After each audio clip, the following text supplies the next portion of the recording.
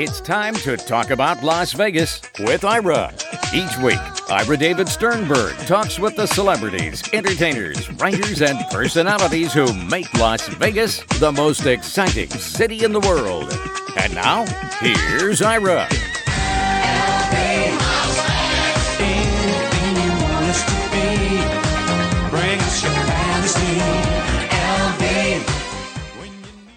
My guest is Brad Sherwood, who, along with Colin Mochrie, will be performing in Scared Scriptless.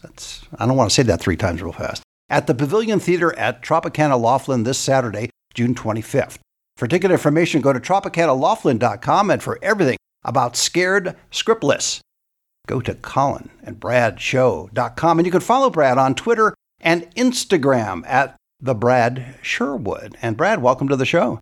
Thank you for having me. Absolutely. Pleasure to be here. I hope you don't mind. I've scripted the entire interview.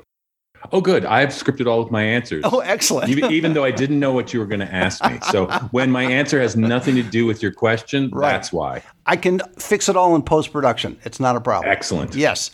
So of all your biography, the one that's stuck in my head, because I've got to bring it out, you hosted The Dating Game from 1996 to 1997.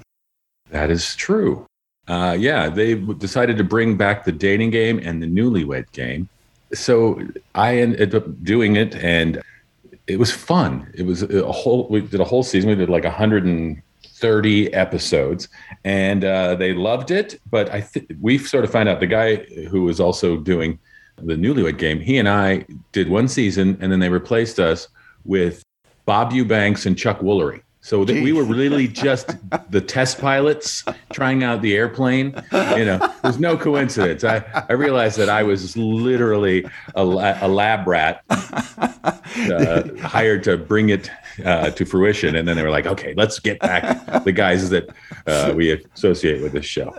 That's funny because, yes, they were both part of it for a long time. A little known fact, I don't share it that often, but I was a guest on the original Dating Game for, I believe, a record 7 times. Yes. Wow. And so, yes, I got a couple of nice trips out of it, a couple of nice products, and I always got paid after scale. So that was the main reason I did it at the time. Did you have to change your name each time? I kept the name. It's not my name my current name, which is my original name. I used a different name. I kept that, but my occupation kept changing. And they would bring me back about every 4 months. But I've got all kinds of slacks. What was that San Francisco treat? The Rice-A-Roni. Rice-A-Roni. I had a whole carton of Rice-A-Roni, but I went to Tahiti and other places. So, little known fact. There we go. You got started in improv. You attended a comedy class, right? And then from there, is that how it all blossomed? I mean, I always liked being funny as a kid. I moved around a lot. So this was my sort of social mechanism to get people to like me.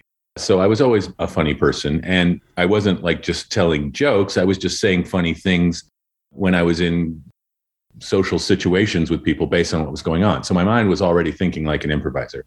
And I was in a sketch comedy group in college, and we went to see a 3-man improv group called the Sam Glick Players that were playing somewhere near our college. And I thought, oh, this is so cool. And it just always stuck with me how amazing that show was, because I'd never seen an improv show. And then when I moved out to LA to try and make my way as an actor, a friend of mine I was working with in TV production said, you should come check out this improv workshop that I'm taking.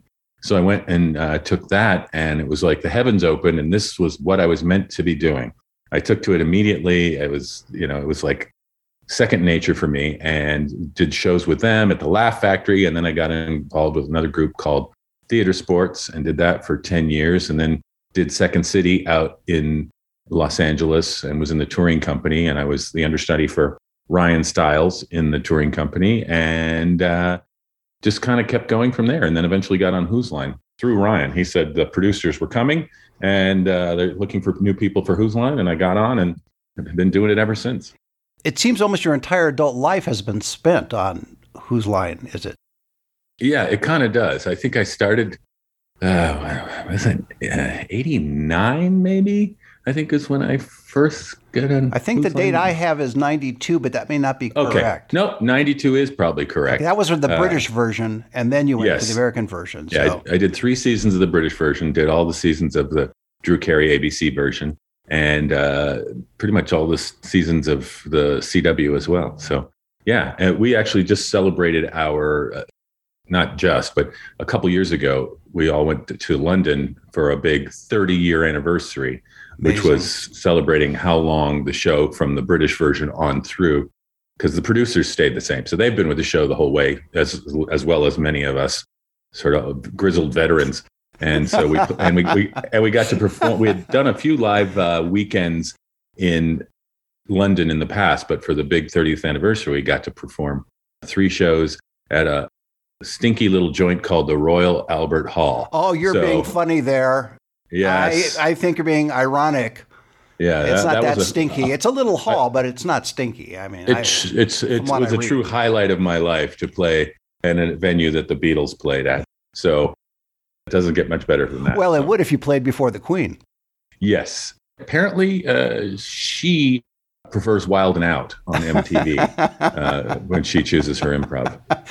I want to reverse the question now, and I'm glad you gave us the insight as to how you got into improv and how you got into comedy, being at an early age and realizing this was a skill you had and a way to feel comfortable with people and to get people to respond to you. The reverse is, why do you think improv appeals to people when they watch it? When you and Colin go on stage, what is it about the process?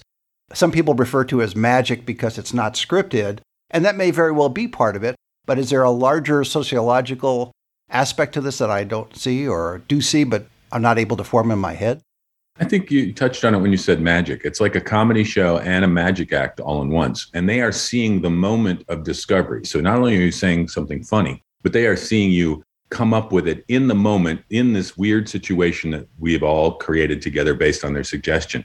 And there's something, I think it appeals to the sense of humor in the child part of everyone's brain, because it's kind of like they're watching us play, literally play, we're killing a dragon and we're having a snowball fight or whatever we're doing. And so they get to see that moment. This isn't something we wrote out and brought to them that we polished to a fine gloss. We're flying by the seat of our pants. So they have this set of nerves because they're worried of how it's going to turn out, and they're thrilled by what we come up with. So it's kind of it's different than any relationship an audience has with a live performer. They go to see a concert. These people are playing songs they played backwards and forwards for 30 to 40 years of their lives. They're seeing us take our sort of ninja superpower of transforming an idea into something funny right on the spot. So that it's that moment of creation that makes it exciting. It makes it seem magical. And what we're doing is really goofy. It tends to be not political at all.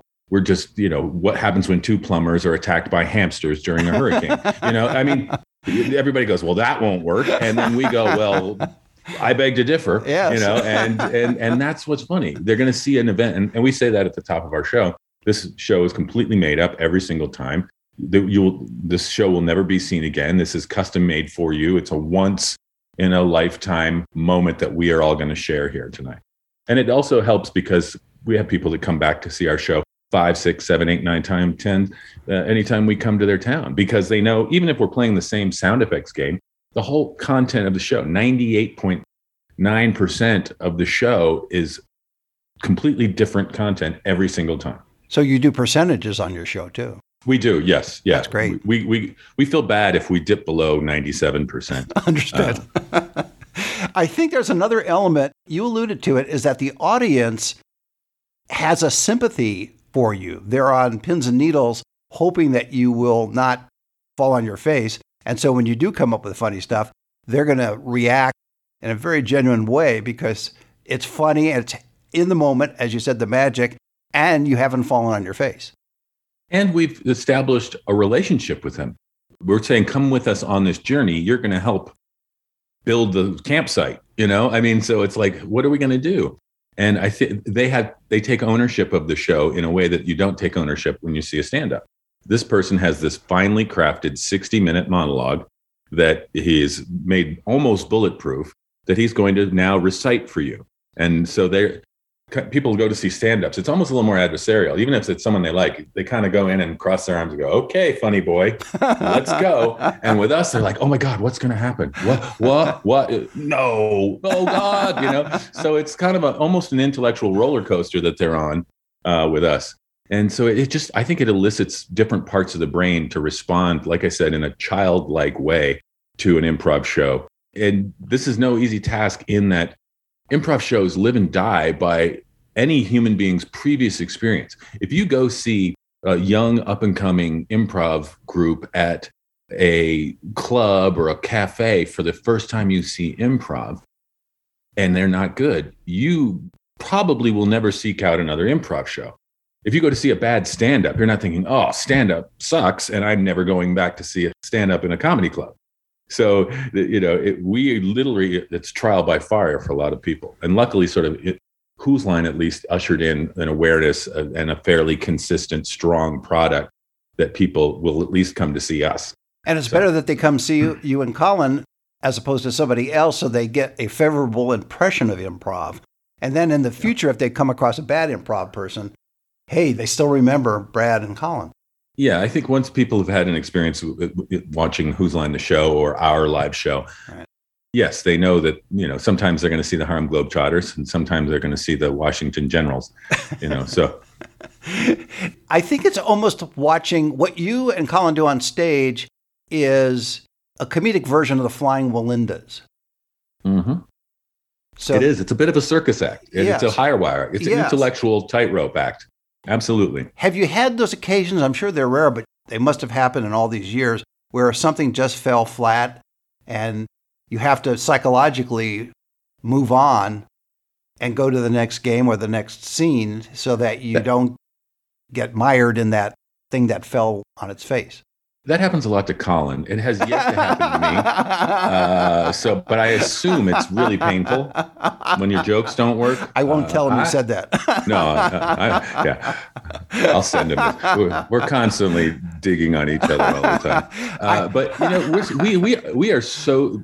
The good thing is, like, anytime you're as an improviser who's really experienced, when someone is throwing something at you, your brain is working super fast, and you have probably 5 options to go with in your brain as you're thinking of what would be the funniest thing to say. Your microprocessor is working at full speed. And it's like, sometimes you answer them specifically, give them the information. Sometimes you say something sort of the opposite. Sometimes you go off into some weird realm.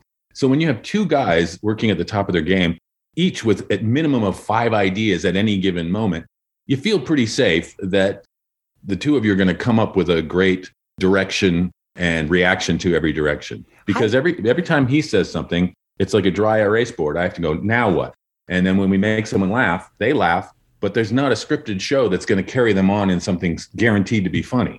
So it's now what? Every single time one of us speaks, it starts over.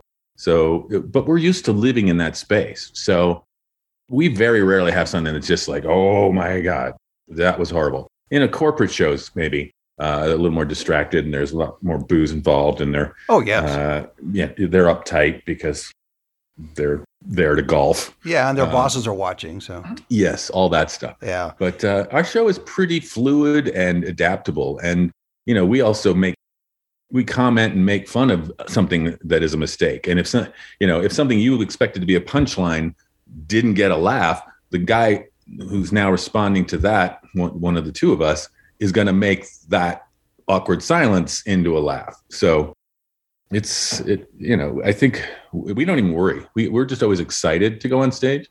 We don't have nerves. We just have focused adrenaline for being in front of an audience. I assume that you both stay away, at least prior to the performance. Maybe afterwards you're fine with it, but you don't want to have any alcohol or anything that would dull the senses or heighten it too much.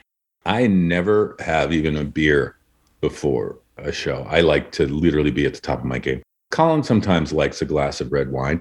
And I think that's from the anxiety of him knowing that I'm going to be so much funnier than him, that he needs to just calm himself. I understand it, Now, don't tell Colin this, but I think of you and Colin as a picture of Dorian Gray. You never age and he gets older. Yeah, well, I sold my soul to the devil so long ago. I know. I saw the report. Yeah. I feel like I look pretty darn good for 57. You look very good. Yes. But Colin has looked 70 since he was 29. Exactly. So, he is technically holding his age well. Yes. Since he's looked like this forever. Do you two, because of the age difference, have different sensibilities and that's how you complement each other? Or do you think you have the same sensibilities and that allows you to complement each other? We have so much in common. And I will say the age difference isn't that much. It's only maybe 6 years. So it's, we wouldn't have seen each other in high school, but it's not like generational in any sense. Right. But we have a lot in common just as people. We're both left-handed, both Sagittariuses. We both love spicy food. Oddly, when we were kids, we both wanted to be marine biologists. And we've both always had a sort of a very curious nature. We like puzzles and facts and movies and music and even Broadway. He is a encyclopedia of Broadway musical knowledge. It's pretty impressive. So both of us being this sort of curious type, and I think we were both a little bit of a loner when we were kids. So we had a very rich interior brain fantasy world from which we draw. So even though you said earlier you used humor to ease the social situation, it still becomes a situation where you're a loner, as Colin was as well, in the early stages. Well, for me, we moved around a lot. So it wasn't until my junior year in high school that I was ever in a school for 3 years and had the same people as friends that I knew for a third year in my life. So that creates a bit of I'm an island because you have friends and then you leave and now you're the new kid on the block again in a whole new situation. And you are the new friend with people that have known each other since kindergarten. Right. So that's a hard thing to penetrate fully and become like, I'm your best friend. So, but you could use humor to ease the situation a little bit, though. Well, that's why I used humor. Yes. It was my way into the friendship club. I had to have a bargaining chip that made people like to be around me because I was literally, the bottom of the totem pole in any clique that I was in. I guess likability is important, not only in your younger years, but even on stage. That likability factor, it would seem, works for you and Colin, that audiences that come to see you like you before you even start the performance. That's very true, especially with Colin. Colin is universally beloved. Like he's like Tim Conway, just everybody loves him. Why do you think that is, though, Brad? Is he paying off people? God, it seems like keep track of the finances to do that would be so difficult. Maybe he is paying people off. No, I just think he's just got a personality and a look and sort of comes on stage and you sort of think, what's he going to do? And he just does things so random and goofy that he just people become enamored with him. I have to work harder. I say, he can just give a look and the whole crowd goes. I have to do a perfectly crafted M&M rap, full of, everything I say is like this woven tapestry of look how smart I am. And he's just like, is that a gerbil? And so, and I am saying that truly in awe of his ability to do that. And, compelling jealousy that what a combination that he can run such a wide spectrum of things to make them laugh. And I have to really make a Fabergé egg of a punchline for them. He has this elf-like quality, which I think endears him to audiences, where you have the likability factor, but it's more of an everyman likability. Yeah. I don't mean to say you're mundane or average at all, Brad. I'm not saying that. I'm wholly unremarkable. No, I agree. Oh, okay. As long as you agree with me, then I'm okay. No, with saying it. Yes. You don't have to cloak this as almost a compliment. I'm used to being unrecognized. I look like everybody's cousin. I'm just a big, tall, white guy. When you first met Colin, did the two of you click? Yeah. Immediately, you remember it? Yeah, we met at a rehearsal in London. In New York to run over some games for my first time. Actually, that's the first time I really got to meet him. I met him one other time with his wife and his newborn daughter, but we were running games for Whose Line. The British version was shooting a season in New York, and it was my first time on the show. But I thought he was super funny, and he's a great improviser, so anybody can work with him.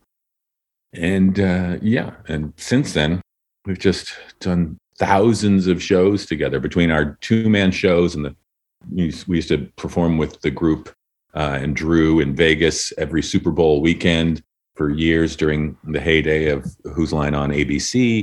And then we would also go on tour with it was me and Ryan and Colin and Greg and Chip and Jeff sort of had the big Rat Pack tour that we did for years through, North America. How did it become a situation where you paired off the two of you as opposed to other members of the group? How did that work? We were doing the 10-man show once, a couple times a year and Super Bowl weekend. And when you're in a 10-person show, there's 8 stools on the back line of the stage. So when 2 people are up, generally you have 6 to 7 people sitting waiting for their turn. And so there's a lot of bench time in a big cavalcade show. And we're both stage hogs, and we wanted to do more shows than just kind of what Drew felt like doing. Drew was like, hey, let's go gamble on the Super Bowl, and we can also do a show. And so we just said, I had actually been doing a 2-man show with a friend of mine named Dave Bushnell for a couple of years in comedy clubs. And I said, I have a formula for a 2-person show. Would you like to try and give it a go? And this was 2001, maybe, when we started this. And we tried it and we loved it. And it's grown and expanded and become more and more the show we really want to do through trial and error. And we've been doing it ever since. I call it my full-time, part-time job. Is this your first time in Laughlin performing? It is, yeah. But we've done Reno and Tahoe, and we've done so many corporates in Vegas, and we did a weekend at the Westgate when Barry Manilow was somewhere for Thanksgiving, and we've played a couple weekends at the Rio in the past, and plus with the Vegas shows, we've pretty much played every major casino at some point, but we've never been to Laughlin. It's amazing to me that what you do and what Colin does is something that's not typically the type of entertainment you would see in Las Vegas, in Reno, in Laughlin, etc. It's a very unique form of comedy, and the audiences that come to these are generally tourists as opposed to locals. So you're appealing to a wide variety of people. Did you make that connection early on, that you appealed to this wide variety of people? Well, yeah, because when Whose Line was first sort of launched onto ABC and the United States became fully aware of Whose Line and improv in general, we were not only aware because it was super popular, but as any type of performance, comedy or otherwise, we have probably the widest demographic of any kind of show, because kids love us. Kids 6 to 8 are laughing at us goofy, even though they may not understand everything. Parents, college kids, and grandparents watch it. So there are very few comedy, like think of a stand-up that's going to appeal to an 8-year-old and to a 80-year-old. None. There's none that exist. Most stand-ups are either like college age, snarky, 17 to 30. And then there's the older generation comics. And so I think we benefited from having such a wide dynamic. It's a comedy show that people watch with their kids, and their grandparents. And so that's great. There's not many shows of any sort that have such a wide. Game of Thrones, little kids aren't getting to watch Game of Thrones. Right. And parents aren't watching Barney the Dinosaur. Right, so, exactly. We're in a very select group of shows that are that across generational. Except for some afternoon magic shows, you're right. I don't think of that many shows that can appeal to that wide range. I hate to bring you back to percentages, but it is part of your act. And so the question is, what percentage of the performance and you've had enough time on stage to get a sense of it, is visual versus patter? Well, I mean, we're doing scenes, so we are filling the space and we're not actually holding fire hose in our hand if we're in a sound effect scene as firemen, but certainly our facial stuff, what we are saying is definitely, it is a verbal art form, but it's performed theatrically as actors would. So, without costumes. So in that sense, the staging of it is like a Broadway drama, and the mental gymnastics and the music and songs that we do is, like a big comedy Broadway musical. And even though each show is unique and original, do you record them for yourselves just to have? Nope. They're gone in the ether. Once they're done, they're done. Yeah, we've actually done a couple of comedy specials. I think they're one or two of them are available on Amazon Prime, perhaps maybe Hulu. We had one called Two Man Group, which we recorded. And then there was another one called Out of the Box. I think that one made There's a very funny one on YouTube with the mousetraps. So yes, that's Two Man Group. Yeah. That's on there. We retired that game because we're old. You don't want to make any more pain than you And it was of all of our games, it was the least improv-y. It just got such a great response from the audience that we liked to end with it. Right. But after you've done it for 10, 20 years, the audiences that are coming to see you 7, 8 times, that game feels like identical every single time. Before I let you go, how important are the games versus just improv? It's a mix. So how do you work that out on stage? Well, each game is different. Each game has something that makes it fun or hard or theatrical or scary or compelling for an audience. But what we try to do is we want to use as many games in our show that actually incorporate audience members actively in it, either throughout the game or they're on stage with us, because that truly invests the audience more, I think, overall, than a game where you get one suggestion from them and then you kind of run with the scene. It feels more organic if they're constantly pulling the puppet strings on you. How do you keep track of time on stage? Do you get a signal from the booth that, okay, you got guys who have to wind it up now, it's an hour or whatever? Well, we don't. Our show, we usually take an intermission, and with the intermission, our show runs about an hour each act. It's like a legitimate show. Of course, when we're at a casino, they usually say 90 minutes, no intermission. Get out of here. Yeah, get back to the tables. We have people's money to take. Yeah, exactly. So that's a different story. And so we keep a little more track of the time, and we write our set list for a given night, whether it's a show with an intermission that's our full show, or whether it's a 90-minute show where we have to cut one or two things. And but we're pretty good about getting out on time. But in our theater show, we run long sometimes because we have a few games that are fun and can go on forever. We have one that's like it's called Crime. It's an interrogation game where we get this very detailed, protracted crime that's not actually a crime. Like he, kidnapped a wolverine and put it on a unicycle in the middle of Times Square. And so all these details. And then one of us is interrogating the other, who has to confess to the whole details of the crime, getting subtle clues from the detective. So it's like this, with a white light overhead, very film noir kind of thing. And the audience loves that. We get the name of a town that's like hard to pronounce, maybe a native tribe like Chickamauga, and so there's all this, mental gymnastics that the two of us have to go through to give clues and understand the clues and guess correctly. And that can take 20 minutes, but it's always really funny.